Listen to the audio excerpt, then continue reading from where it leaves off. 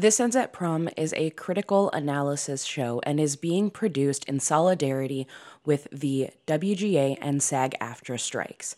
The podcast you're about to hear was produced during the strikes, and without the labor of the writers and actors currently on strike, the movie being reviewed here wouldn't exist.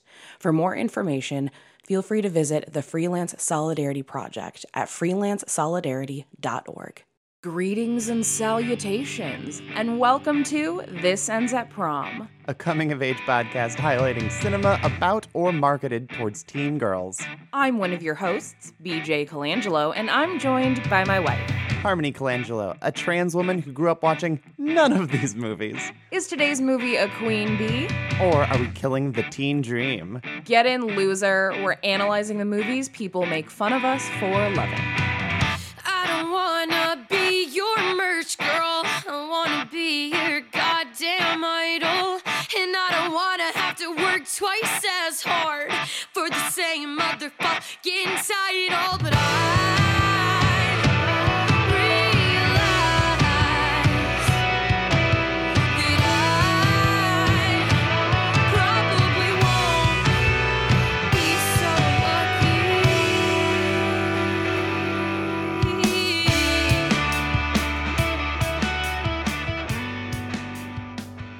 So you know how usually when we cover animated films on the show, we're usually talking about light-hearted adventure films that are fun for the whole family? That's not this movie. No, I mean, arguably the animated films that we have done have skewed down. Mm-hmm. Like Kiki's Delivery Service or The Last Unicorn, maybe a little below the average teen age. Absolutely. This is not. No. This is one of those ones where we're really flexing the durability of the teen genre, where it's like, oh, it's absolutely about teens. Is it specifically for teens? No. No, it is not. So I am just going to let all of you at home listening know, because we do know that sometimes people will listen to the episodes having not seen the film. Trigger and content warning for bad things that happen in horror movies, bad things that happen to women, bad things that happen to everyone. Bad. Generally, you're going to get flagged on like the rated like R for sexual content, violence, like whatever, one of those things. Weirdly enough, you could flag it for probably everything, but like drug and alcohol use. Yeah, there's like a little bit of smoking, but not really. Yeah. Smoking gets its own flag on those things. That's very true. That's very, very true. Tobacco use. This week, we are talking about one of my all-time favorite movies, the film that Harmony and I declared to be the best non-kid-friendly animated film ever made when we were on Screen Drafts. That's 2 weeks in a row we are plugging Screen Drafts. I know. I also talked about this as an art house horror film on the podcast Bloodhouse. So this is, I've gotten a lot of mileage out of this movie, but it's time for us to finally talk about it from the teen angle. And we're talking about Satoshi Kon's Perfect Blue. Indeed, a perfect film. Indeed, a perfect film. There is literally nothing about this movie I would change, even though I know that Satoshi Kon himself, before he passed, tragically, he did pass away from pancreatic cancer. So he was not around to see the way that the world has embraced this film, which will forever be a bummer to me, because I think he'd be delighted to know how many people love this movie and how important it has become. This one in particular. Yeah, like Tokyo Godfathers, certainly also great. Paprika, also great. Tokyo Godfathers, one of my favorite Christmas movies. Yeah. But like, this is so much more decidedly dark than his other films. Yeah, it really is. It's like, it's wild.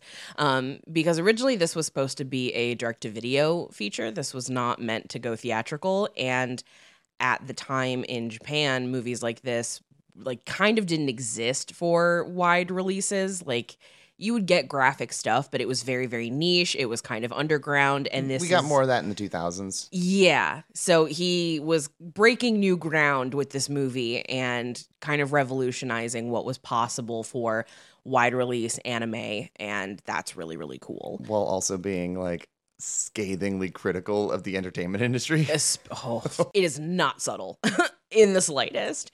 But this movie has gone on to influence countless creators, most notably Darren Aronofsky, which we'll get into that when we talk about context. Boo. That is my one-sided feud. The way that you have the one-sided feud with Eddie Redmayne, mine's with Darren Aronofsky. Oh, trust me. Like I'm fully on your team with this one because it is my favorite thing to bring up how Aronofsky's a fucking hack at work. God. And how he owes his entire career to this movie and he's not ever going to reach it. Yeah, for real. So if by chance you have not seen Perfect Blue, here is your synopsis that, I'll be real, doesn't even begin to scratch the surface of what's going on in this movie. But the synopsis is, a pop singer gives up her career to become an actress, but she slowly goes insane when she starts being stalked by an obsessed fan and what seems to be a ghost of her past. That is a very gentle way of describing what this movie is. Yes, this is a very nice back-of-the-box sort of descriptor because it's not giving away how intense it is. It's not giving away what a psychological mind trip this is. So there's plenty to be surprised by when you actually sit down and watch it. If this is a movie you have not seen, know that makes a lot of sense because for a very long time, this was really hard to find. It was not super accessible in the West. It would have like little bursts where like suddenly it would be like re-released in theaters or get like a little pressing and people would be psyched about it. But it's only been in the last like 2 years or so that it's been made available on streaming. And so now a lot of people are discovering it for the first time. I know that Joe Bob Briggs did an episode of The Last Drive-In where he showed it because it was available on Shudder. And that was a huge introduction for a lot of horror fans, which I have my feelings about Joe Bob Briggs, but that was an unquestionably awesome move for him to be like, here's my giant platform, you're watching anime. Well, yes, especially because Shudder does currently still have it. That's where we rewatched it for, today's episode. And, there are horror animated films, but significantly fewer of them. So it's notable on that alone. But both you and I saw this long before, it got its more recent reclamation or new platform. We're doing this episode specifically because like it got re-released into theaters for a 25th anniversary again. But BJ, where did you first find this movie and watch it?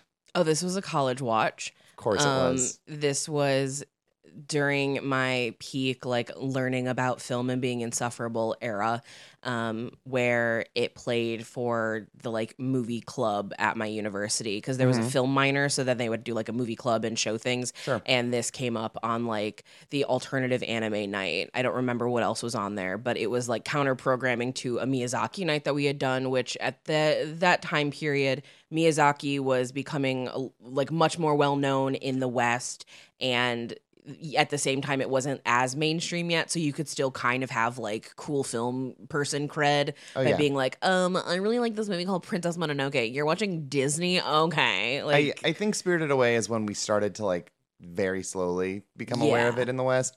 I think Howl's Moving Castle and Ponyo are very much where it was solidified in the West. I agree. So there was that, and then the counter programming was this, and I don't remember what the other one was because I watched it and I was just so floored by it that I'm like, this is my favorite thing in the world, and I can't think of anything else because this is taking up too much space in my brain. But what I am far more interested in is learning how you, living in middle of nowhere, Ohio, discovered Perfect Blue. I have taste. Okay, well. Before I rented something and it stayed out of the library for way too long and I racked up a bill that I just didn't feel like paying, I would go to the library occasionally. And as far as like things that were relevant to my interest were concerned, it was small. However, there was indeed a book that I remember checking out several times. And it was like, I don't know if it was like a guide to anime or like 100 essential animes or something like that, but it was some shit like that. And Perfect Blue was in there. So that would place this as sometime around probably 10 years old. Okay. So that tracks. Old enough that I would have gone to the library to get this book, but like not so old that I'm not going to the library anymore. But yes, it was in very, very high regard. And I was like, well, I got to watch this because the image that you always see is the image of it, which is from the end where it's like she turns around, she's got blood on her face, and it's like very feminine, but like the juxtaposition of like super girly girl, but like Mondo blood. Yeah, wearing like her Japanese idol pop star outfit Yes. with blood on her face. It's the red one, not the pink one, but like Yes. that's okay. Like that juxtaposition is really jarring to see when you've watched anime, but you haven't watched that kind of anime. This is also where I learned about Princess Mononoke, which was my first Ghibli movie, and I rented it from the library. Oh, look at that. So how about that? But yes, it wasn't until a few years later when I illegally downloaded it on LimeWire that I finally watched it. Look, pirates as preservationists is something that I will always get behind. Stealing from independent creators, not so much. It was a different time. Exactly. It was like, 2004 or whatever. Getting anime is an expensive hobby. Yeah, you're definitely right about that. It was not nearly as accessible in the West as it is now. I'm going to pay $36 for a DVD that has 2 episodes on it. And we did. People did that. That was a very common occurrence. Gonna go to Suncoast or whatever. So Or if I'm lucky, then I can go ahead and get a used copy of Fruits Baskets or something from Babbage's. That's why so many kids who were really in anime, we were all broke all the time. Yeah. It was an expensive hobby to have as a teenager. Yes. Yeah, so Perfect Blue is the directorial debut of Satoshi Kon, who would go on to make, in my opinion, no misses. Like, Satoshi Kon is one of those filmmakers who never made anything short of brilliant, but this is his first, and I cannot believe that this gets to be the first. That's wild to me. It is based on a book. The book is nowhere near this dark. Satoshi Kon read that and was like, I like this idea. This has good bones. I'm going to put some real bloody meat on this skeleton. Yeah. And that's sort of how this came to be. But in terms of context, looking at what was going on in the teen sphere at the time is not... It's moot. It's a moot point with this, especially because so many people are coming to this movie at different time periods. So looking at it as like, how did this affect teen culture? That doesn't really exist, especially not in the West. So what context are you bringing to the table this week for this movie? Oh, I did some reading. I watched some video essays.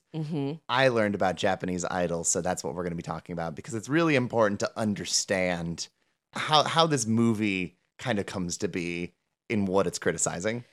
I love that you want to talk about Japanese idols because I think, especially in the West, there is a disconnect because so many people are like, oh, I understand idols. They're like pop stars or they're like industry plant pop stars. Nope. But it is so much more than that. So lay it on me and everyone at home. So, there's a lot of things that change based on specific groups and also time periods. But in a nutshell, pop idols are typically very young. They're most commonly girls, though since the 2000s, boy pop idol groups have become more popular. But in their starting time, they were teen girls who were very young and put into very predatory contracts where if for some reason they didn't fulfill their contracts, they could just become like forced to do sex work. Because that was just a thing in these horrible, horrible contracts that these young girls were put into. Well, because a lot of times what it was is like they would be fined exorbitant amount of money, like famous person amounts of money. But if you could no longer be a pop idol, you couldn't afford to pay those debts off. And because you're a pop idol, you also now can't have like a regular job. I mean, also just in terms of like music as a whole, generally you take an advance when you go ahead and record music, especially, this is very obviously the American recording industry, but I imagine it's probably very similar to Japan, where you take an advance and you have to pay that advance back. And if you can't, guess what? You're gonna have to pay that advance back. Yeah. So there's a lot that goes into it. Once you get to the 70s, you start to see a little bit more mainstream, like a couple will bubble to the surface and go and transcend like pop idol stardom and just become straight up stars.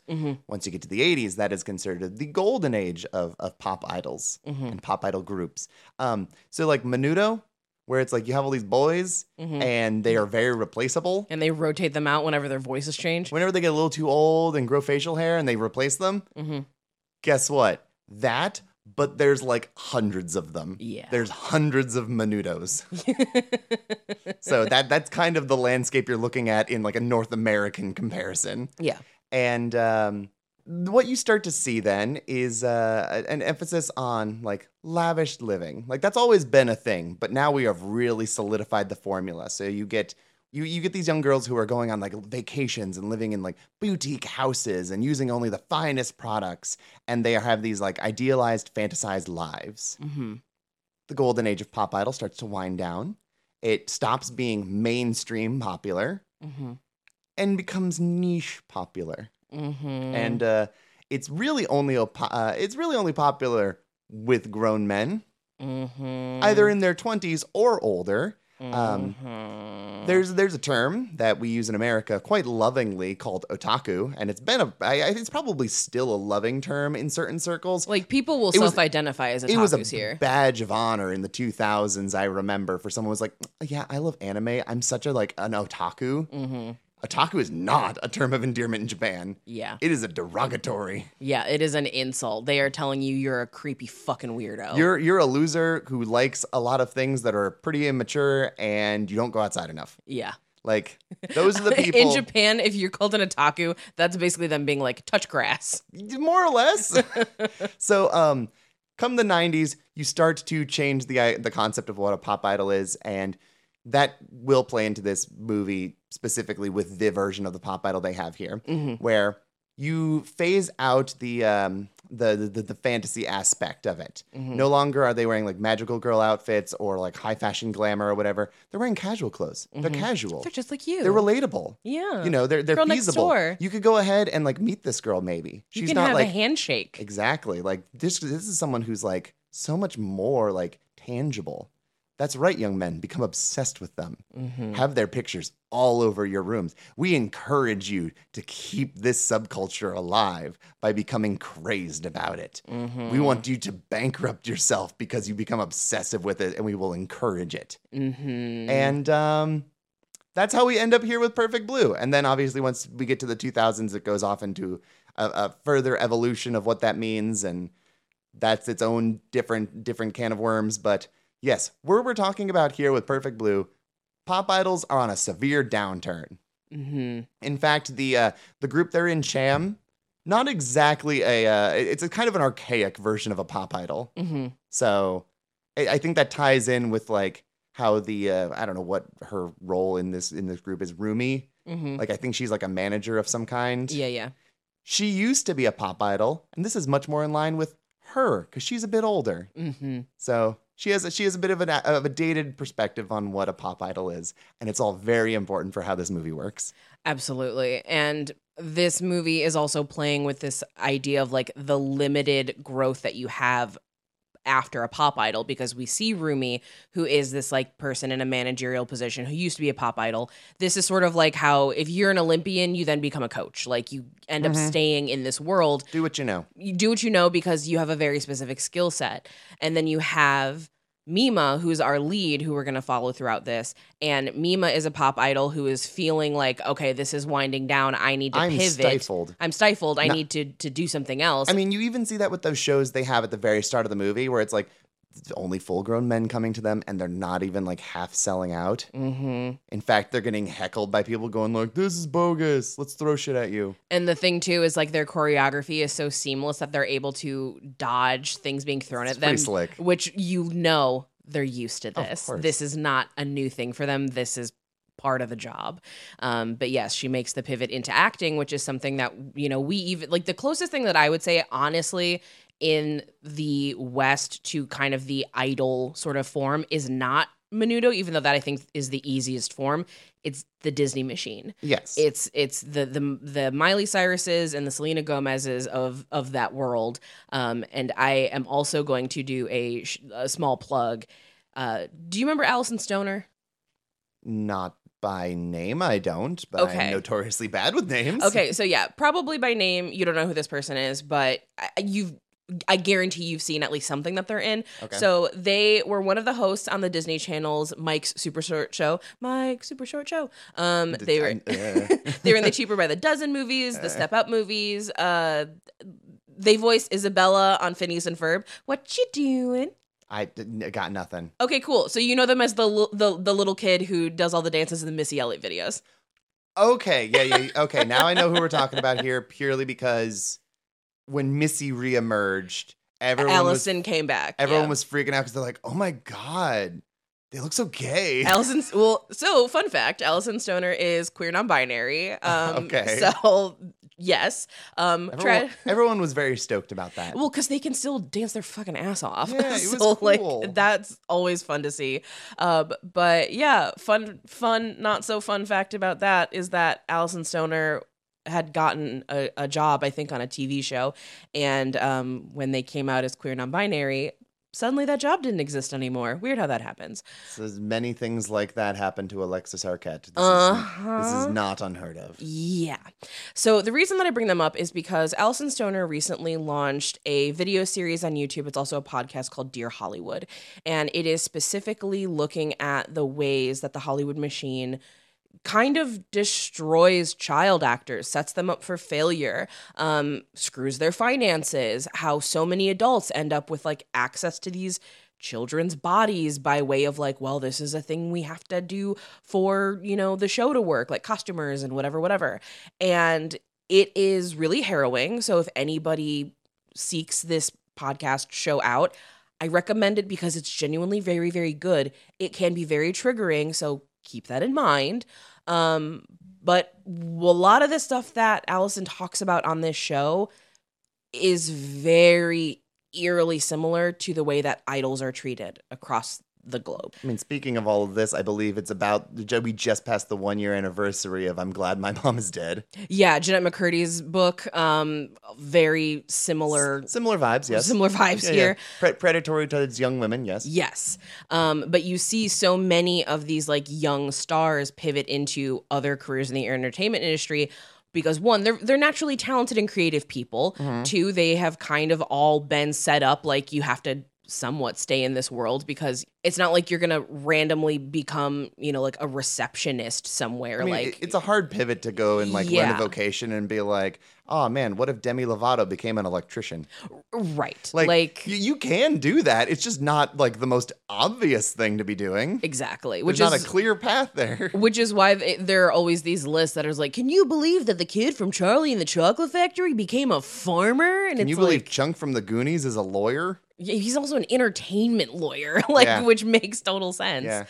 Yeah. Anyway, so that's what we're seeing with Mima in this movie is she's like, I gotta pivot to something. I gotta shake off this sort of image that I have. I'm going to become a serious actor. I'm going to do way more extreme sort of things because as a pop star, she's doing this very girly type stuff. She's got to shake a bad image. She's got to shake that.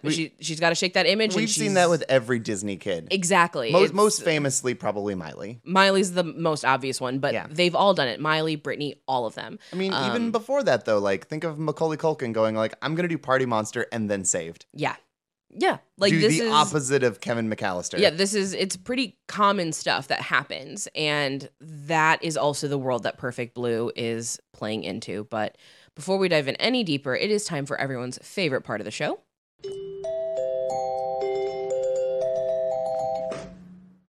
Hello, prom party. Yes, it is BJ. I am back to do the morning announcements for this month. The first one is the usual. If you would like to support This Ends at Prom, you can subscribe to our Patreon, patreon.com/This Ends at Prom. We have tiers that start as low as $1 and ones that go all the way up to $10. If you want to give us more, that's cool too. And this month on the Patreon, we've got some really cool stuff for you. As part of our musical milestones, we're talking about Taylor Swift's movie. There's just too much to say, and people have been underestimating teen girl audiences for too long, so we're going to talk about it. You don't have to be a Swiftie to enjoy it because it's going to be a very fun discussion talking about the tech side of things, as well as how Taylor Swift screwed over the Hollywood system, which, given the circumstances of the strikes right now, we are a huge fan of anybody willing to screw over the studio systems. And as far as our Sadie Hawkins episodes are concerned, it's September. We're going back to school, so we're going to talk about two college boy classics, Van Wilder and Animal House. Let's see how that goes. In addition to that, we are still on our trek through TV Homecoming, going through the first and only season of My So-Called Life. And as always, there is the monthly playlist from Harmony. It's always good stuff. We love how excited you all have been in sharing with us the bands that you like that you've heard because of the show. If you are unable to support the show financially at this time, we totally understand it. We are in a recession right now. The only thing that we ask is that you give us a 5-star review on whatever platform you listen to this show and maybe share us with a friend. And this month, we also want to shout out a brand new book we think some of you out there might really like just in time for spooky season. The Scary Movie Writer's Guide from Seth Sherwood, he's our guest on Hellfest, is a 100-plus page step-by-step workbook that guides you to plan, plot, and write your own horror screenplay. It takes you through the entire process, starting with generating ideas, forming work habits, all the way through the process of making a detailed outline. Cook up plots, find themes, play with subgenres, decide on point of view and style, cook up characters and monsters. I mean, it's a workbook for a reason. But if you are interested in checking out this book, you can get it at www.scarywriter.com. Again, that is www.scarywriter.com. Thank you so much for listening, and back to the movie. Alrighty, so as we previously mentioned, this movie is pretty much centered entirely around a pop idol named Mima. She is voiced by Junko Iwao, and Mima as a character, how do you feel about her? I sympathize greatly for her, but the thing is, I don't know who she is. I don't think she knows who she is. That ties very strongly into the plot. But like, if you're not a pop idol, you're an actor. If you're not an actor, what are you? You have fish. You have a modest apartment, and yeah, we don't know what she likes. We don't know what her dreams actually are. Like, is her dream actually to be an actor, or is her dream shaking off being a pop idol, or is this the dream that she's just accepted is her only route because she's been a pop idol? These are all things that we don't know about her as a character, and I find that to be really fascinating because whenever movies are about like pop stars or whoever, there's always this like side plot of like, who are they really? Like even Hannah Montana, it's like there's Hannah Montana and then there's Miley Stewart. Like they're two different people. Is her last name Stewart in the show? Yes. Okay. Things I don't know. Yeah, so that's usually something that's prioritized. Is it like, I just want like people to know the real me? Like, but that doesn't exist here. This movie is very much about like, what are we projecting onto these pop idols? What are they internalizing as well? And how are they then taking what they've internalized and like making it work? And that is so brilliant and so hard to do. Oh yeah, like there are so many things about this movie that I love and I think are masterful. I remember quite distinctly there was a couple kids that I remember, you know, being 12 years old or whatever and watching this movie either because I was like, this movie's awesome and I was telling them to watch it, or they just figured it out because they were weebs. But I remember them saying like, oh yeah, like it's really good, but like it kind of like becomes hard to follow and doesn't make any sense. And I'm like, it makes perfect fucking sense. You're just 12. You're supposed to be disoriented in like the back third of this movie. That's the point. Yeah. And it's so good, dude. Like it's so fucking good. And like it's one of the benefits of this being animated is you can do like some cuts and some magic that wouldn't work live action. Absolutely. But it's like subtle about it. It's not like they're like rubber hose animation. It's not like, well, they could never move like that. Like, no, they move like people. It's how reality is presented. Yes. This movie was the first one that I highlighted in my animation celebration column that I do at Slash Film whenever I see a piece of feature animation that is not for kids, because it's specifically an animation column about animation that is geared towards adult audiences. And in that, I talked about this animation and like the world building that is done, where there is so much quote unquote movie magic in this movie because the only limitations are Satoshi Kon's imagination. You are not beholden to like what is possible to make practically with a set, or what is possible to make practically even with CGI, or even having to take into consideration, well, which take has the best performance from the actor. There are so many moving parts that happen with a movie. That's why it's a miracle whenever any movie is made, especially if it's good. Whereas with something like Perfect Blue, because it's animated, every single choice is intentional. Oh, it's deliberate. And it's all deliberate. There's no happy accidents. Yeah, exactly. Like, There's no happy accidents. I could count on one hand the times that animation has happy accidents. Like in Dexter's Lab, when they go to like, what is it, Chubby Cheeser's restaurant, and everyone flies into the sky on accident. Yes. That's a happy accident because the people were supposed to be celebrating, but the overseas animators were like, oh, they're flying like Superman. And just for no reason, the people just go flying, and it's hilarious. That's a happy accident. But in general, when it comes to animation, because you have to do every frame, especially back then, so painstakingly and so deliberately, it has, like, you've thought about it for weeks. It's really remarkable stuff. And that's why the visuals are so much more impressive, because he had to think of that beforehand. Like, he had to plot all of this out. And well, it's like storyboarded in a way where it's like, it's got really realistic cuts. And I think that really helps, one, to extend it outside of your typical anime fan. So I don't know if this is still a very common thing, but for a long time, whenever someone was trying to introduce people who don't watch anime to anime, they would always start with Cowboy Bebop because, you know, I'm old, so it's the best anime ever made. But like, it's also not a good introduction to anime because it's so not typical for the genre. Right. So I'm of two minds with Perfect Blue, because it's kind of like that, where if you show someone like this, you can't expect this to be what you're going to get more of. Because there's not a lot of anime bullshit in this movie. There's not, and I think that's really, really good, but not indicative of its particular medium. But at the same time, it can be like a good gateway to like Japanese animation, because a lot of things about it are very practical and they're really smart and could easily be done in live action. Like, there's a lot of really good cuts. Like, where someone opens the door and then the door opens and it cuts and it's like, oh, we're in a different location. Yeah, that's very cinematic. Yes. You open, you know, somebody wakes up and it's like, oh, hey, that scene ends. Now we're in a new location. There's a whole lot of that, and it's very practical, and it works very, very well for like someone who has a understanding of cinema outside of animation.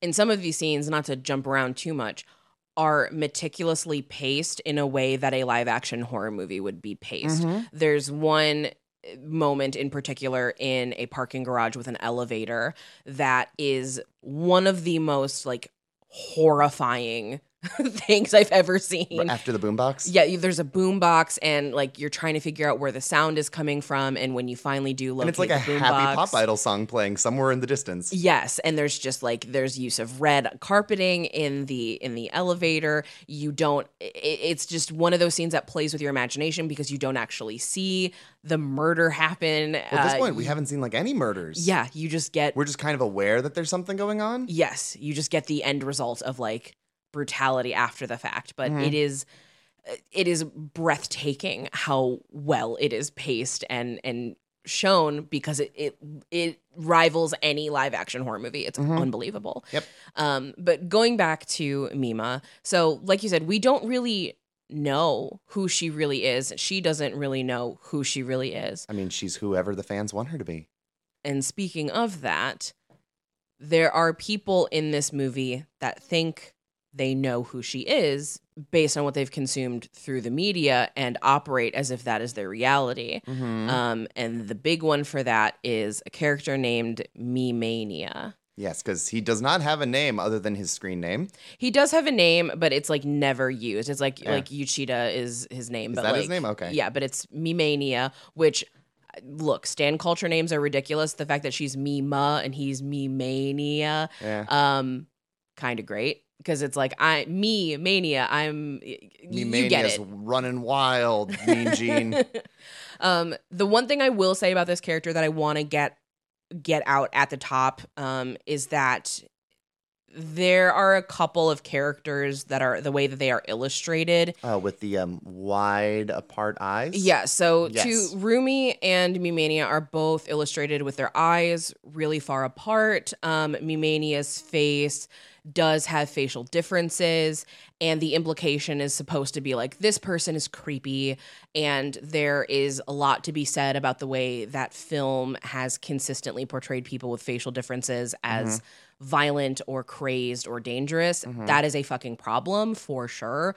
What I will say, and this is not to like give a defense or give a pass or whatever, is that in the animated medium, a lot of times people are working with shorthand and making somebody physically look different, like immediately at the surface, is a very fast way to get that point across.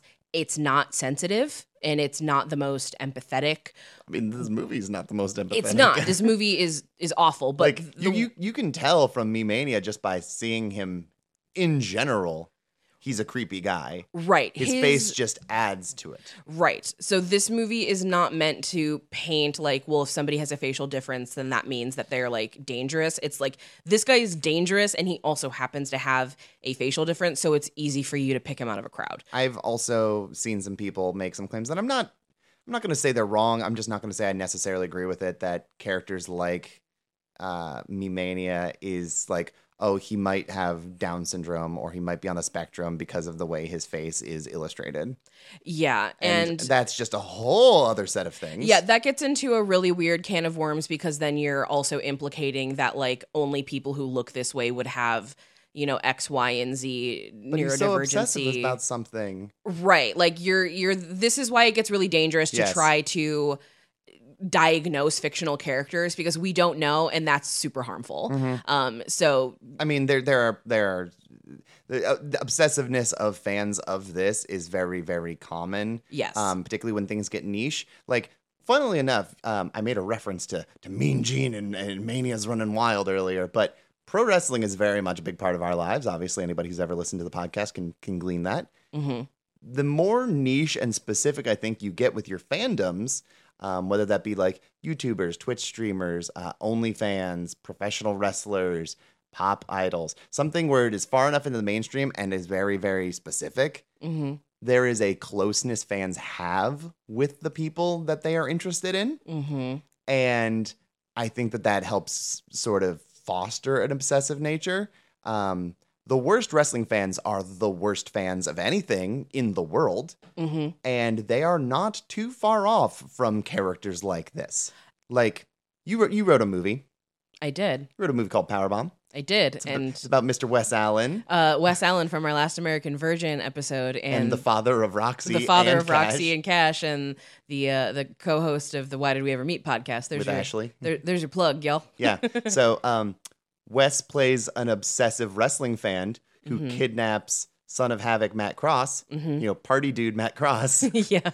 Kidnaps him because he's going to retire and he doesn't want his favorite wrestler to retire. So he keeps him chained in his basement. And people reviewed your movie saying, I don't know if I believe this. This is a little far-fetched from me.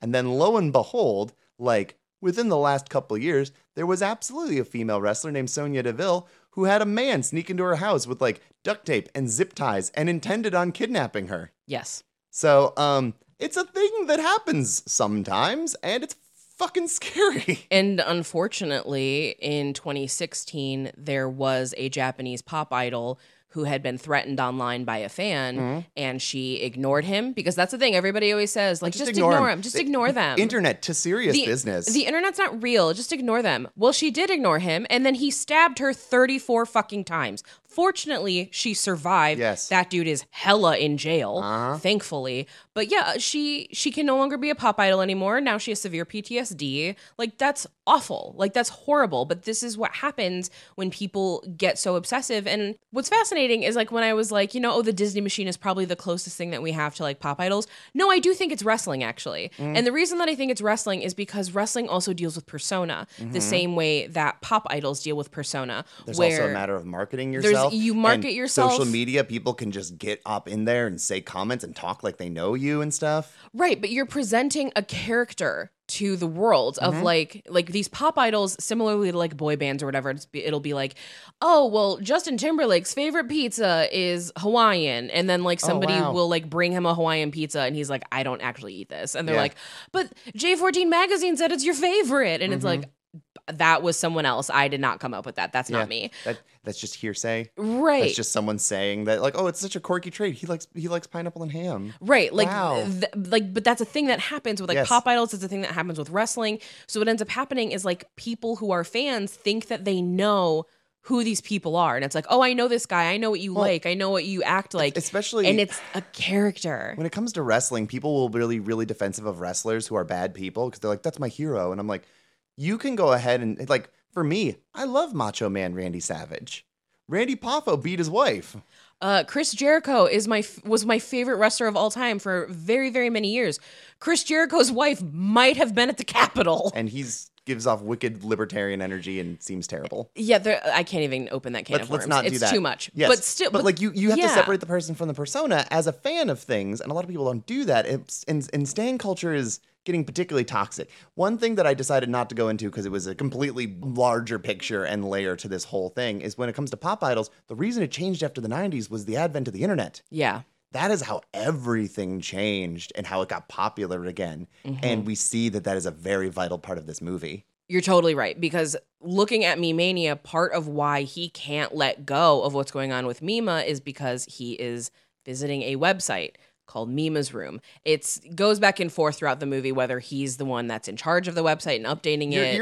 It's implied that he is the one running it the whole time, especially because either maybe he's there, maybe he's not, but Mima's seeing him everywhere, and maybe she's just paranoid. She has every reason to be paranoid. So again, it's the mind-bending thing of this movie. Yeah, where you're so unsure. When we're talking about characters in this movie, some of them might exist, some of them might not. It might have been a dream. It might have been a hallucination. There's a whole lot of things up in the air. I don't know. It might be a physical manifestation of her own anxiety about having stands. It's not super clear, which is why this movie is so brilliant. It's so so fucking take cool. everything that we say with a grain of salt, because a lot of the characters in this are representative and not tangible. We're speaking with a version of reality. Correct. So it's implied through most of the movie that he is absolutely the one running like a role-playing blog, which you see people do all the time. There are so Fan many pages, Twitter accounts. RPs, where it's just like, this is me RPing as Olivia Rodrigo. Yeah. My favorite is when people do it for a TV show. This was like big on Tumblr, and it has since moved over to Twitter, but it still exists on Tumblr, where people would be like, we're doing a Glee role play. Rachel Berry and Kurt Hummel are already taken. We really need a Quinn Fabray. So if you would like to role play as her, please reply to this email. Yeah.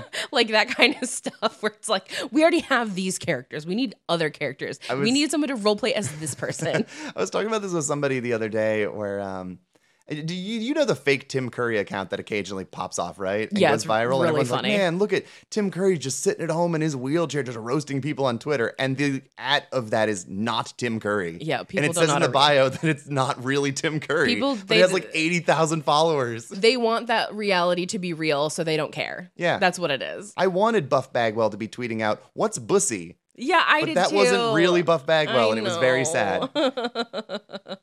We're just talking about wrestling, weirdly enough, in the Perfect Blue episode more than any other episode we've ever done. I mean, it makes sense though. Yes, but Mima becomes very interested in this casual role-playing blog about her. Which I feel like, Morbid curiosity. yeah, there's morbid curiosity. We have no preconceived notion of how negatively this can go. Mm-hmm. So it's like novel. Mm-hmm. Like, I don't know. She has no reason to be scared yet because we don't know how scary the internet is yet. Yeah, we're in the late 90s. Like, so social media doesn't really exist yet. Like, forums are there, chat rooms are there, but like the way that it is now, that doesn't exist yet. So there's no hub for fandoms yet. Yeah, this is still kind of novel. And in hindsight, looking at this, all of us are like, red flag, red flag, red flag. This is really bad. But at that time period, like, it was something kind of nice. It's how I think you can tell based on like when a celebrity became famous, like how their relationship is with social media or fandom. Sure. Because you'll have people who have been around for a very long time that are like, oh, I absolutely read the fan fiction people write about me. I think it's hilarious. Okay. And then you'll have somebody who's like really young who has been around for the internet and they're like, I read literally nothing on the internet. I have people that do that for me because I don't want to know because they know how bad it is. Yeah. And that's all they've known is how bad it is. Whereas people who, have been famous for a very long time, either pre-internet or like early internet, it still has like a little bit of that charm to it. Oh, yeah. Because they've been able to be distanced from it. Whereas young people, before they got famous, they were aware of the internet and how toxic it could be for just regular people. Dude, we do it for entertainment where like Jimmy Kimmel makes celebrities read mean tweets. And it's always very obvious how somebody feels about their relationship with the internet, because you'll get somebody like a Hugh Jackman or whatever who will read a tweet and laugh his ass off and be like, that's super funny. And then you'll get somebody younger and they take it like, okay, really man, come personal on. and they get really upset about it. Like, yeah. Or, that's just also a great way to see like who's insecure and who's not. Yeah.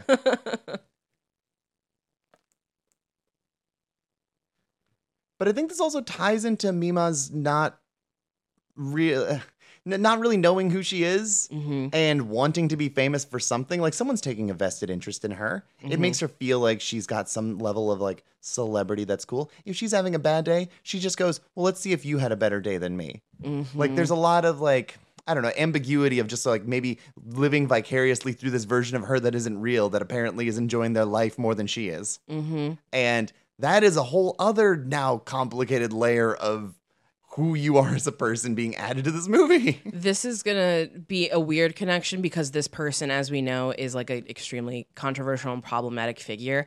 But whenever she does that, where she like checks the website of like the life she is supposedly living, I can't help but think about when Shia LaBeouf watched all of his movies in a theater. Oh, and he fell asleep. And like some of them he fell asleep, but some of them he like broke down and cried, and some of them he was so delighted about. Yeah. And it's this thing where it's like when you've been in the public eye for that long, it does do something to you. Well, I mean, on the inverse, like Adam Driver doesn't watch any of his movies. Yeah, he like outright He refuses hates it. to. And he's left talk shows where people have been like, hey, let's look at this footage. And he's like, no. And he'll get up and leave because he doesn't want to see it.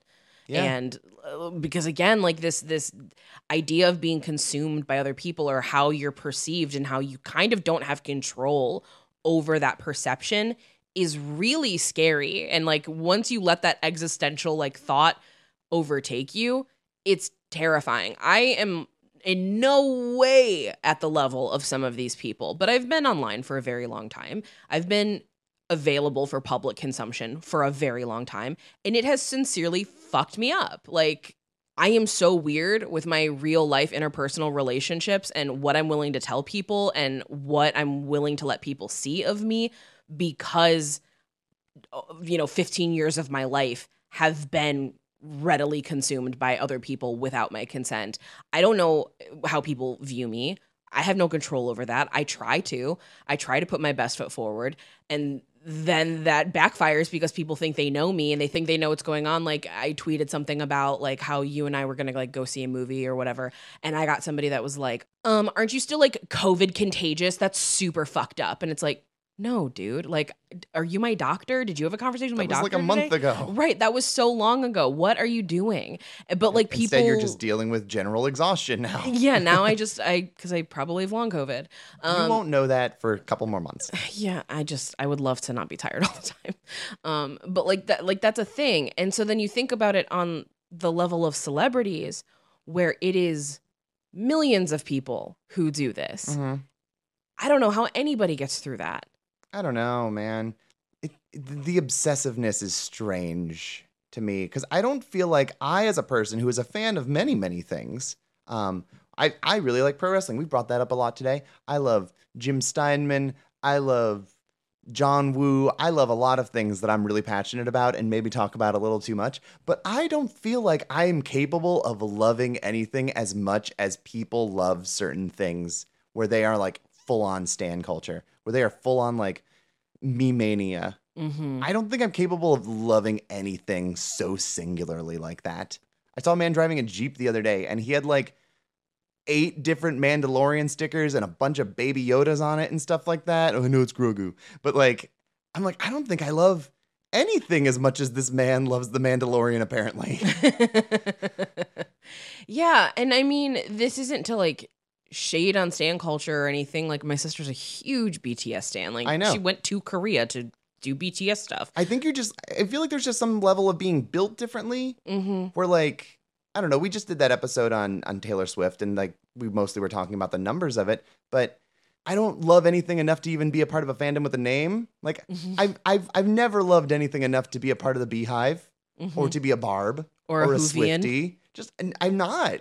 And I'm just not built that way. And I don't think it's inherently a bad thing, but there needs to be some level of cognizance that you have as a fan with the thing you're a fan of. Yes, I think that's really where it. Like, you go too far. Yeah, that's where the disconnect happens. Because when you have this character like Mimania, like he's specifically fixated on Mima as the pop idol. And it's to the point where when she makes the transition into acting and it is intense material. It's decidedly not innocent and pure. No, so like, she's like he wants her to be. she's on a show called Double Bind, which is also like playing with like double identity. Like It's very I don't know, like CSI, very SVU, just an American drama, but it's a Japanese drama. and what's funny too is that this being the show that she gets on is like this world's version of like teen movies where the lesson that they're gonna learn is something that they're also learning about in class. Yeah. Of like, oh, we're gonna read Shakespeare's As You Like It and Never Been Kissed, and they just both happen to be about people in disguises. Well, I mean, is it a self-fulfilling prophecy though that she's internalizing like aspects of her role and that's shaping her worldview on things Yes. because she has no identity of her own? Yes. So in this show, there is a very powerful moment. This is the moment that Satoshi Kon says that he regrets including. I disagree with him wholeheartedly. I think that this is so vital. But part of Mima's role on this new TV show is that she gets raped by a group of men. By one man, while a bunch of men in the strip club very enthusiastically cheer him on. Yes. And I think that it's incredibly important for two reasons. One, there's the symbolic reason of like, this is kind of how we treat so many women in celebrity is like they are. We will fuck you. We will have our way with you. Like deal with it. And people will look on and cheer for it. Like, so symbolically, I think that's very important because after this scene, like we later see her wearing black and it very much feels like a funeral for the life that she used to have. So like from a symbolic storytelling standpoint, I think it's very, very important. But what I think is more important than anything is the way that it is depicted as being something that takes place on a set where like in between they have to cut. Reset the shot. Like and that the guy happens. who's on top is like, I'm really sorry about this. Yeah, like he does not want to do it, but she's like, no, it's cool. Like, it's not like you're actually raping me or anything. Right. Like it's like so wild to see because I think people forget this is how this kind of art is made. Well, yes, because you've written for years about like rape revenge films. My first professional published piece in a book is defending the movie I Spit on Your Grave. Exactly. Yeah. You've written about that movie in particular a lot. And I think that especially people who are not accustomed to things like that, like we don't have a lot of rape scenes on our show. It's just not a thing that comes up very often. And if it is, it's off screen or it's implied or it's something that happened in the past. Yeah, we don't have actual scenes of it. But it is a thing that happens in an entire subgenre. And I think if you're not prepared for it, you don't know how to fully process having it be there. But I also think of like, you know, how Sam Raimi also doesn't want to necessarily include the tree scene in Evil Dead, where he's like, oh, maybe we didn't need that. Or like Kevin Smith's like, maybe we didn't need to have her have sex with that dead guy in Clerks. I don't know. I don't know if those are necessary for their films. It feels like sensationalizing something for either, you know, graphicness in Evil Dead's case or comedy for Clerks. But it is so vital to this movie, despite it not being of like the rape revenge genre where it is a central part of the movie. This is a central part of this movie.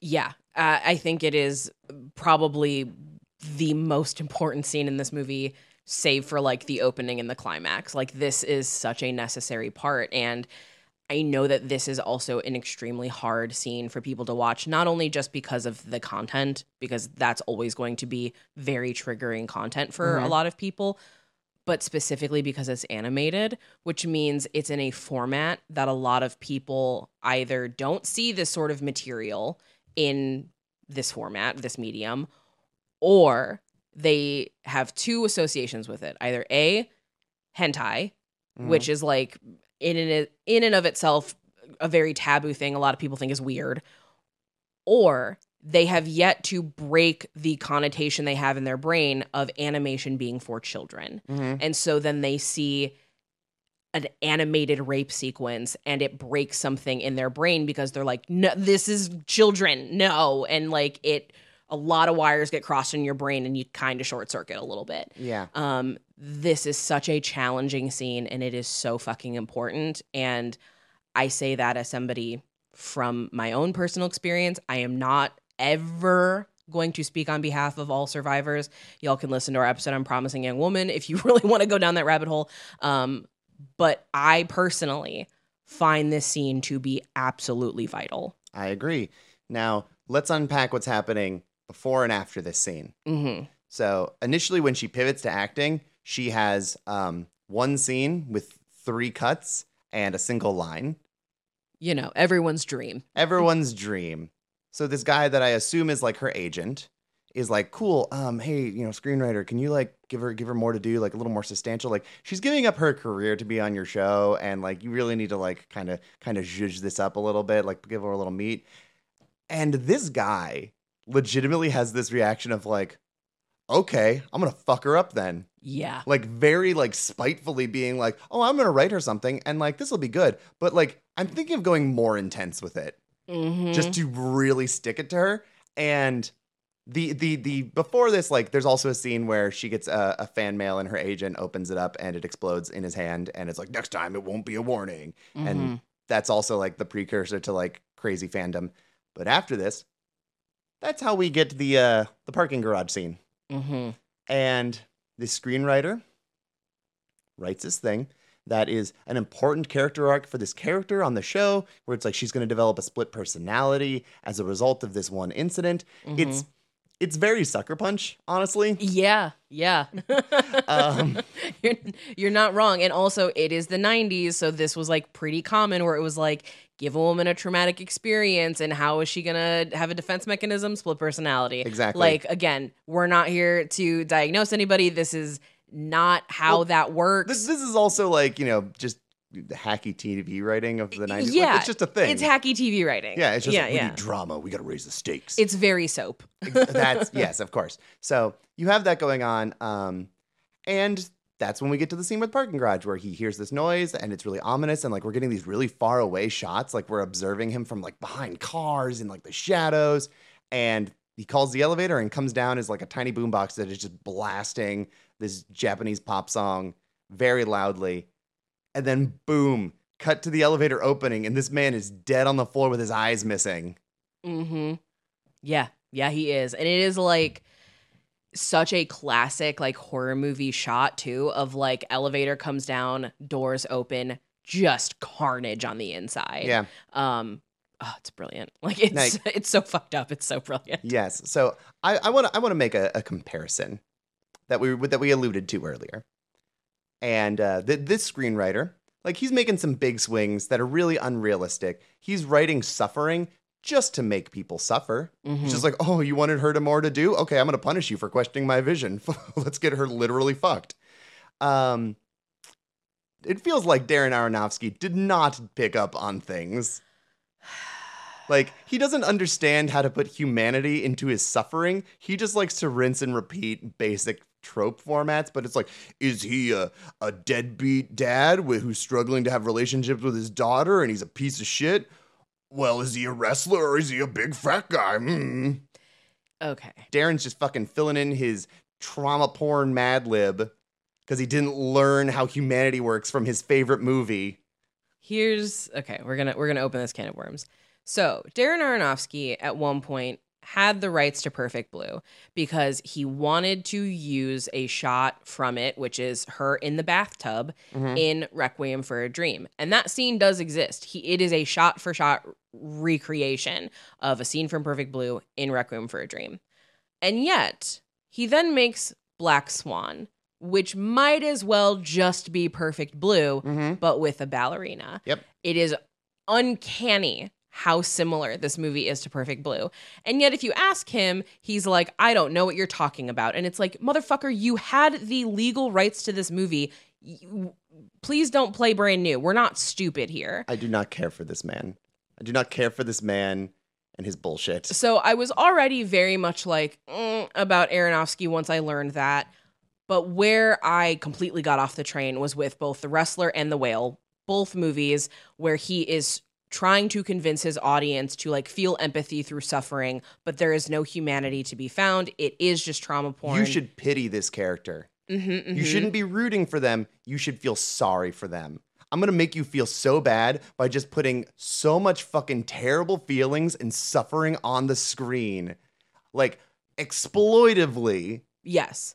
Fuck you. Yeah, it's like exploitively depressing stuff, and then the audience feels like they've done a good because they recognized how bad it was. Brendan I felt Fraser. so bad for Brendan Fraser in that movie. I think fat people do deserve to be treated like human beings. By the way, have you tried Ozempic, you fat fuck? Yeah. Like, ugh, I can't handle it. I don't care for him. I mean, in general, I'm very grouchy of filmmakers ripping off Asian cinema, especially like animated movies. It's bothersome. Like, really, like it's cool when you do the Akira slide because it's just like, I mean, it's the because it's the Akira slide. Yeah, you do that in Nope, it's fucking sick. Yeah. But then you have like the Wachowskis ripping off like Ghost in the Shell and just being like, no, we're just big fans of anime. And it's like, you owe so much of your career to stuff that other people did. Yeah. And it's like, to the point where it's like, it's fine if you just pay homage to it, like Tarantino does it. But he also owns up to it. He owns is up the to thing. it. Aronofsky doesn't own up to it. Like That's why I'm mad at him. And that's the thing, is like there are so many filmmakers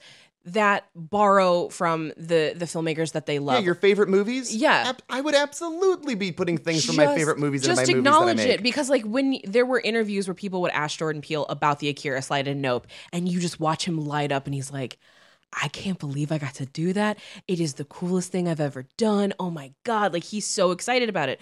Or with Tarantino, like, there are plenty of critiques to make about him. This is not a pro Tarantino rant. But like, if you ask him, like, okay, so Kill Bill, what was the inspiration here? He'd be like, have you seen Lady Snowblood? Let's talk about it. And he'll get really hype about it. Yes. But then you have Aronofsky, who straight up legally owned the rights to this movie. And when you're like, wow, there's a lot of similarities between Black Swan and Perfect Blue, he plays dumb. Of course. Fuck you, man. Just be like, yeah, Satoshi Kon's a genius. Hey, Americans. I wanted to bring it to live action. It's so easy to do that. Hey, Americans, you've never heard of this movie, but guess what? What if I made it sexier and lesbians? Right. You're going to love it. But yes. Right. And it's doubly frustrating because the theme of this movie is about like taking over someone's Stolen identity. Stolen identity. You learned nothing from this movie. Yeah, and I'm just like, how did you miss the point so bad? Like, how did you miss it so bad? Yeah, it makes me a little me-mania about it. I'm just gonna go gouge someone's eyes out of just how dare you take this thing that I love and taint it. So yes, because that's what it is. That's what me-mania is doing. Is it's like, oh, this photographer who's like getting a little too sleazy and a little too fresh. He's notorious for getting girls to take their clothes off when he photographs them. It's like, you shouldn't be able to see her. She's mine. She's my pure, perfect idol. You shouldn't be filming her getting assaulted by men who are just doing their jobs as actors. Okay, because that's the other thing with pop idols, and where it does connect a little bit into Disney, is that the chaste and the purity, that is like a big thing. Like, idols are not allowed to have romantic relationships because they specifically want fans to feel like they have a chance, even though that's never going to happen in a million years. Of course not. But you need like that fantasy. The illusion of it. You need the fantasy. Related but not. But if you read Elvira's autobiography, which is absolutely phenomenal, she talks about how one of the reasons why it took her so long to come out was because she fully understood that a big core part of her fan base were men who enjoyed the fantasy of possibly being able to be with Elvira. And if she came out as like, hey, I've been in this lesbian relationship for a decade, that kills that fantasy. And like, that makes me so sad and so angry, because that's also kind of like what put me back into the closet, was knowing like, oh, I'm a woman working in a geek space. Part of the appeal that I have is that men think they have a shot. And like, I hate that that's the world that we live in, but that's the world that we live in. And until we acknowledge that, it's never going to change. Yes. Like that's very frustrating. That's what the murders just keep happening. Like, we don't know it at the time, but we find out that Me-Mania is a pawn. Yes. And he's specifically taking people's eyes out. Yes. And it's because you saw something you shouldn't have. Eyes are the gateway to the soul, and you have seen sins that you shouldn't see. Yes. But it is after the elevator kill that Mima kind of has to reckon with what's going on, because it's people close to her are dying. And then there's a little bit of internalized, terror about that, of like, this is clearly me. Well, yeah, it's orbiting you. What's the connective tissue here? It's like, well, if one thing happens, it's like, oh, wow, that's unfortunate. But it's like, oh, this is becoming recurring. It's a pattern now. Yeah, it's And no what longer do a they coincidence. all have in common. Yes. They've worked with me. Yes. And so that is awful, because you feel responsible for all of this, which she is not. Like, she's not responsible for this. Somebody who is very unhinged and doesn't understand the difference between fantasy and reality it's their fault for being unwell. And like, that's not to be like, you know, mental health blamey or whatever, but like, no, this is a person who needs help and is not seeking it out, is not getting it. And that's a problem. I can't speak for mental health in Japan, but we certainly don't have good mental health in this country. We sure as fuck do not. And mind you, as far as like regrets and having to commit to your decisions are concerned, as she's like, her career is sort of taking off. Like, you know, as far as everyone on set is concerned, like she's kind of losing reality and saying the wrong lines and getting startled by maybe a man who's there, or maybe he's just, you know, a paranoid delusion. She's mostly good. Like, this is a good thing for her career. But she's full of immense regret, especially because the two remaining women of Cham are now getting a top single. And funnily enough, this ties into what we talked about last month on the Musical Milestones episode. It's a Eurodance song. It's a thumping Eurodance song and not this cutesy Japanese pop song. Yeah. Which is awesome. So there is an article about Perfect Blue that was written at Bloody Disgusting by Paul Lay that I really, really liked. And I like Paul. I like Paul's work so much. But in it, Paul writes about the confrontation that Mima finally has with Mimania. And it says, the time comes when Mima is forced to face her fears head on. After Mima's drama Double Bind wraps, she is caught off guard by Mimania in the same place where the idol part of herself essentially died, the rape scene. Mimania is prepared to kill the so-called imposter so that the quote-unquote real Mima can live. Because he's fully convinced that this Mima that's acting is an imposter and not actually her. Because the one who runs the blog is Yes. more in line with like his mindset. Exactly. The one that keeps screaming, help me, help me, help me on the blog. Yes. He's like, oh, I'll help you. I'll be your white knight. the idol Mima is who he thinks is real. So by now, Perfect Blue has gone to considerable lengths to illustrate Mima's severe identity crisis, but Mimania is the most blatant manifestation. He embodies all of her doubts and paranoia. When it looks as if Mimania will succeed, Mima takes back control of the situation. As gratifying as it is to see her prevail after being tormented from all sides, Mima is not out of the woods yet. Yoshikazu Takeuchi that's the writer of the book material. He kept his books ending uncomplicated by having just one villain. Surprise. However, the film presents a game changer shortly after Mima escapes Mimania's attack. Using the otaku as a red herring, Perfect Blue draws attention away from the actual killer because someone close to Mima has developed a vicarious relationship with her. They fed on the nostalgia while also over-identifying. Watching Mima then willingly give up something they crave only led to a tremendous break in reality. The escalating violence, the body count, and the killer's one-by-one method all naturally invite comparisons to slashers and giallo films. Like the more meditative examples of those subgenres, Perfect Blue avoids indiscriminate murders and easy-to-digest motivations. It's, oh my God. So that hallway scene, she doesn't run away because I think she's convinced either he's not going to make a move. I've seen him a million times and he never does anything. Or he's not real and he's just an illusion. Oh no, he's real this time. Was he real every other time? But he's definitely real this time. Yeah. And oh my God, like the reveal when she wakes back up in this apartment. Oh my God. It's got these little details where you're like, huh. And like in a different thing, it'd be like, oh, maybe it's an animation error or whatever. But like, no, if you pay attention to the details, you're on it. Because she just wakes up and sometimes like it was a dream. Sometimes it was on set. Who knows what happened? Like the reality is popping off weird. But earlier in the movie, her fish die. And you look in the back and go, the fish are alive. The fish are alive. Why are the fish alive? And then she notices them and then opens the window. And if you notice the skyline, it's different now. And she goes, this isn't my apartment, but it's designed to look exactly like my apartment. This is not my beautiful wife. No, but that reveal is so good. It is pretty brilliant. It's so fucking good, especially because there's been so many of these, like, I don't want to call them fake outs, but there's been so many of these instances of her just waking up in her apartment after a horrific thing happened that may not have actually happened. And then this time it's like, oh no, you're actually in danger and you're not in your apartment. It's brilliant. Yeah. So where does she wake up, Harmony? Oh, she's in Rumi's house. She's in Manager Rumi's house. Don't get a roomie. Don't get a roomie. She is in Rumi's house, and Rumi has redecorated her entire apartment to look exactly like Mima's room. Specifically like Mima's room before she completely gave up being a pop idol because there's still posters of her former group up. The fish are still alive. It's a specific moment in time when you were exactly who I wanted you to be. Mm-hmm. And she comes out and like we get this facade where it like this is where the animation truly shines of it like All the mirror work. The mirror work Oh. in this, the best way that I can describe it is the way that people were like blown away by the mirror work in the new Candyman and Nia DaCosta's Candyman. I would bet money that it's inspired by the mirror work in Perfect so Blue. good. It's so unbelievable. because like we've been getting little illusions of like the pop star Mima like dancing out and just being an ominous specter of her past. But this time it's like, oh no, she's real.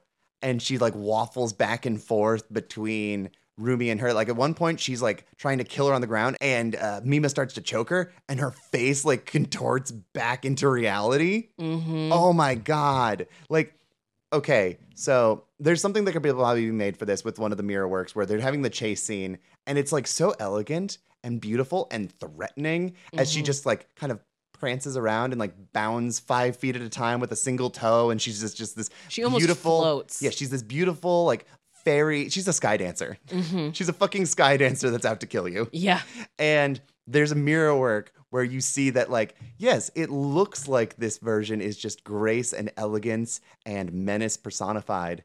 But Rumi is actually like panting and wheezing and looks like an absolute Slobbering. like a mess. She looks like when animation does like wild boars. Yes. Like that's what she looks like. Which, like, I'm sure there's something that could be said about, like, oh, yeah, well, she's, you know, a fat slob. Or yeah, it's the repulsion of fatness. Yes. Like, again, it's the 90s. It's that, but also I think it says more about, like, the intentions of that is about her being just older Mm-hmm. and past her prime. You're not small and you're not a young girl anymore. Mm-hmm. You've developed into like a normal middle-aged woman and you can't handle it. She's refused to accept that she is no longer the pop idol and she has entered a new phase in her life. She's unwilling to let it go, so she's been living vicariously through Mima, very similarly to the way that like you see obsessive pageant moms or like the moms who would kill to get their daughters on cheerleading squads. They're living through their children, and obviously Rumi doesn't have children, so she's living through her client. Yes. Because my client is having the life that I once had that I wish I still had, so I'm going to do whatever it takes to keep her in that position. Like, including, you know, her own version of Psycho where she dresses up in her clothes and tries to kill her. yes. And so they Or have a version of her clothes. right. It's like her pop idol dress, similar. But what is really interesting and something that I love is they do finally have this big confrontation, and Mima pulls Rumi's wig off, and it's revealed like she's got like her short, like mom hair, basically. normal hair. She has her normal hair. Yeah, her practical hair. And that, you know, breaks kind of the facade for Rumi, and she panics and she needs to get that wig. And what she ends up doing is essentially killing herself. She is committing so hard to this identity that she leans over broken glass and mirror and it punctures her and she doesn't care. She is so fixated on getting that wig and putting it back on that she is not paying attention to the actual danger she's in, because that's not important to her. What's important to her is putting the wig back on and keeping that Fantasy. disguise. That fantasy. Reality is unpleasant, but fantasy. Yes, oh. she's not in reality. She's in No. fantasy. No, and this is where she like ends up wandering into the street, and we get the shot. Mm-hmm. The shot with the blood in the dress, and she looks so beautiful, and there's blood everywhere. There's blood everywhere. and There's it's so good, and a truck comes. The truck doesn't seem to make any effort to slow down, but apparently they do. Mhm. And she just sees the lights, and it's like, oh, I'm a Spotlight. star. Spotlights. And just throws her arms out and is fully about to just get run down. It very much is like it's the end of Black Swan. It's like I was perfect. Like The end of it's- Black Swan, more like the end of Yes. Perfect Blue. Like that's what it is though. Like that's why it gets so mad when he's like, I don't know what you're talking about. And I was like, shut the fuck up, Aronofsky. Yes, you do. But even in that moment, like Mima puts her own self at risk to try to push her out of the way of the truck, because Mima, like this is when we're starting to see who Mima really is. She is an empathetic person that even though Rumi has caused her nothing but pain and has been killing people close to her by using Me-Mania, she still tries to save her. I mean, they also she- have a history. because they have a history, and like she's a good person. Mm-hmm. And this is when Mima is even saying things like, I'm real. Like she has finally gotten to the point where she understands who she is, what she wants, and what her identity is outside of how the rest of the world perceives her. And like this is a coming of age story where she doesn't reach that point until like the very end, and it is forged through a massacre basically. Yes. Like she visits Rumi at what I assume is like a mental hospital. And occasionally Rumi comes back, but like, no, she's pretty much fully committed to living as this fantasy version of Mima here.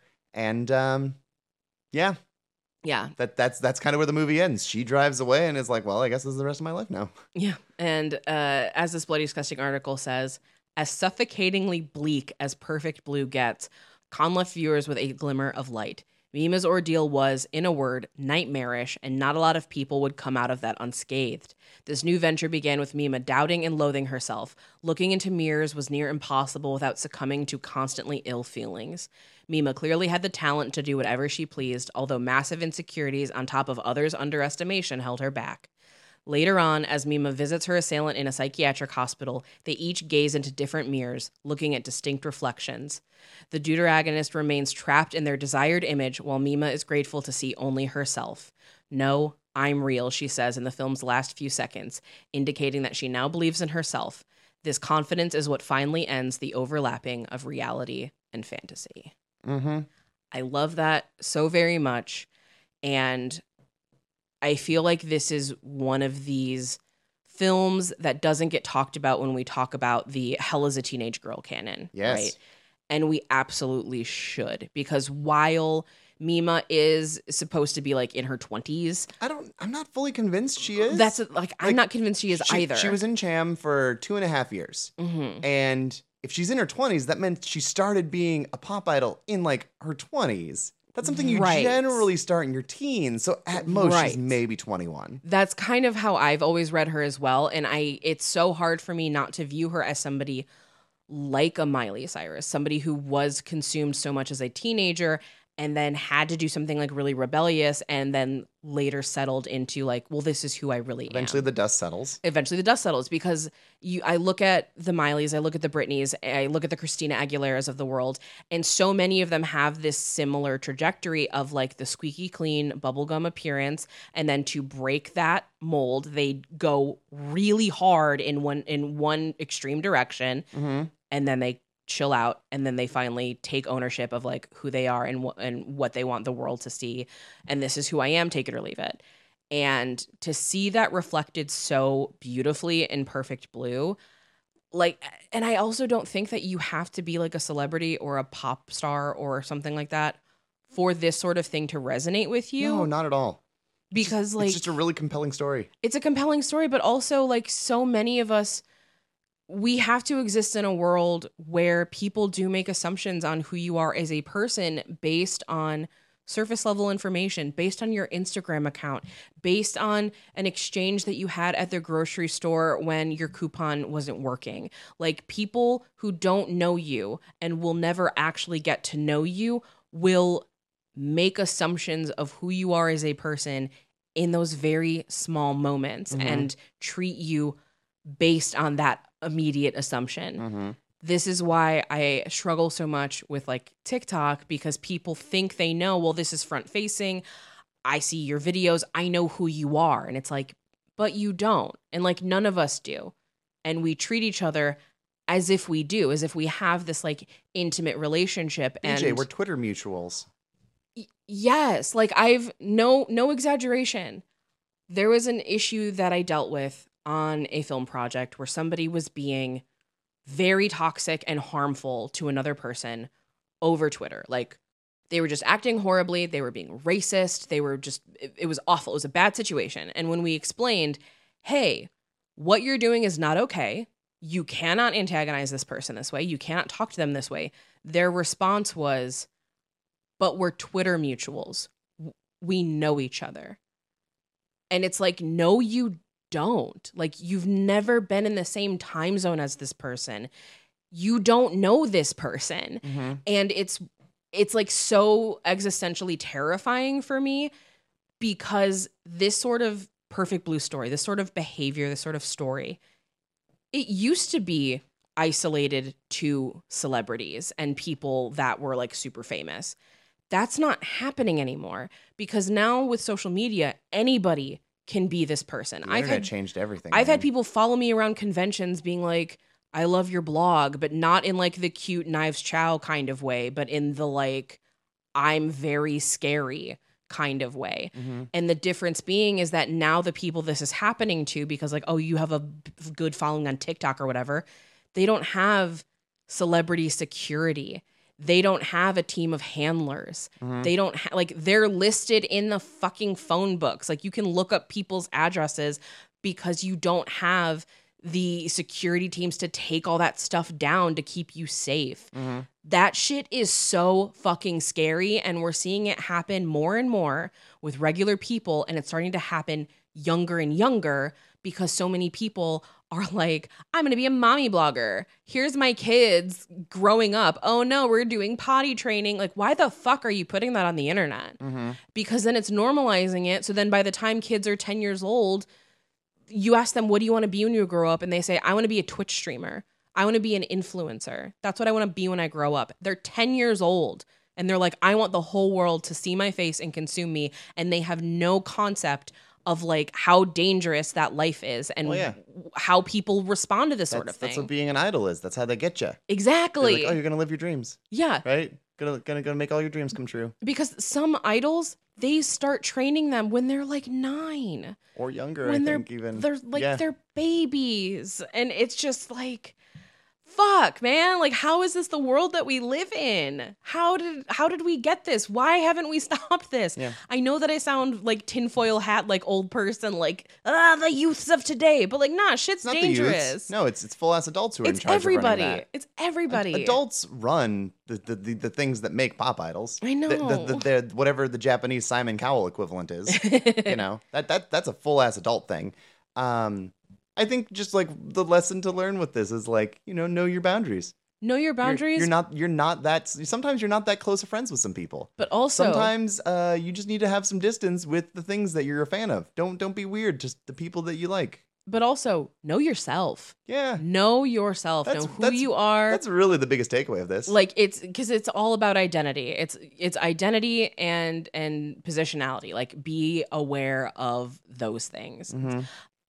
And on that delightful note, Let's plug our social media. Perfect Blue is asking you to the prom. Is it a yes, no, maybe, or are you buying her a ticket so she can go on her own? No, it's a yes. Like, I assume. this is one of those movies that is such a masterpiece. It's arguably the best animated movie ever made. I won't die on that hill, but I would be willing to defend it for a while. It's just so fucking good, and it elevates what animation can do to such an intense degree that it transcends anime and animation, obviously, because people like Black Swan a lot. It's just so good, and I think there's a lot of things you can take away from it, and Satoshi Kon is a fucking genius, and I miss him. Same. Big same. Well, Prom Party, thank you so much for listening to this episode. What an episode it was. I know. As always, you can follow us on Twitter, Instagram, and Blue Sky at The Sunset Prom. You can follow me on Twitter, Instagram, TikTok, and Blue Sky at BJ Colangelo. And you can follow me on Twitter and Instagram at Velocitraptor, Veloci_trap_tour, or at Blue Sky at my name, Harmony Colangelo. And as always, thank you to the Sonderbombs for allowing us to use Tidal as our theme song. Harmony, what cool band do you want people to check out this week inspired by Perfect Blue? What an honor for whoever this is. Right? So the band I'm shouting out is, I guess, it's a color band. It's Perfect Blue. Well, we're going to get Black and Blue because it's Black Dresses. Ooh, beautiful. Black Dresses is a very loud electronic rock band. A lot of noise rock, but like actually do know how to like structure songs, which is something that I can't say for a lot of noise music, which is why I'm not the most versed in the genre. But Black Dresses are super good. They're a trans band. They sing about big feelings and anger and sadness, and also like are funny at the same time, which is cool. I love that. And if you've been following them for a little bit, you might know that they disappeared for a while because of obsessive fans. So Love that. There's a couple different tie-ins about expression and big feelings and that for why they're a perfect plug for this episode. All right, that is Black Dresses. Well, that takes us out. We will see you next week. And as always, save that last dance for us. Okay, bye. The next one will be way lighter. Yeah.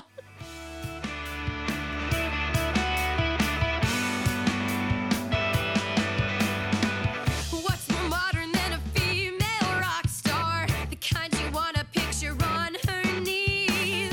I don't plan on being anyone else's, so I'm not a priority. But I realize that I probably set my sights too